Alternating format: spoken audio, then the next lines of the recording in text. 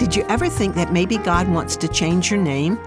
I'm Mary Lohman of the Christian Working Woman, and God can change our names, you know.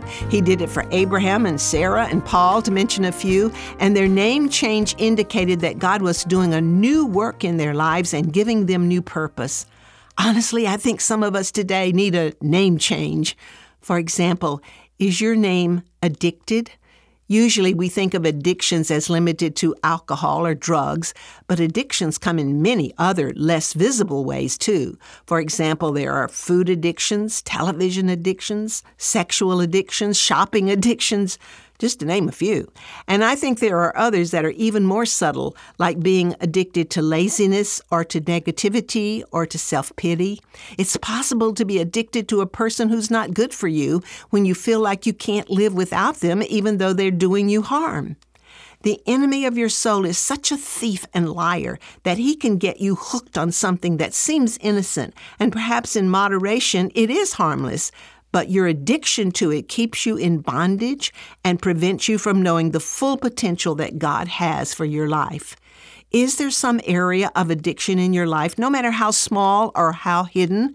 Well, God wants to change your name from addicted to unshackled. In Luke 4:18, Jesus said, "The Spirit of the Lord is on me because He has anointed me to proclaim good news to the poor. He has sent me to proclaim freedom for the prisoners and recovery of sight for the blind, to set the oppressed free." And Paul wrote to the Galatians, "It is for freedom that Christ has set you free. Stand firm then, and do not let yourself be burdened again by a yoke of slavery." Living with addictions is letting yourself be burdened again by enslavement to that thing or that person. Would you like to be set free from that addiction in your life? Ask God today to change your name to Unshackled. You may not be able to break that bondage, but Jesus came to set you free, and He can break it. As a special help for you to remember your new name, please look for the copy of this devotional on our website at christianworkingwoman.org. Also, I want to tell you about a new program that we're launching for women who want to be influencers for Christ where they work.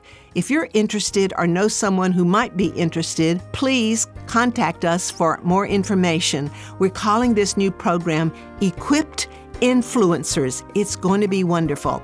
You'll find information online at christianworkingwoman.org, or you can call us stateside here at 630-462-0552.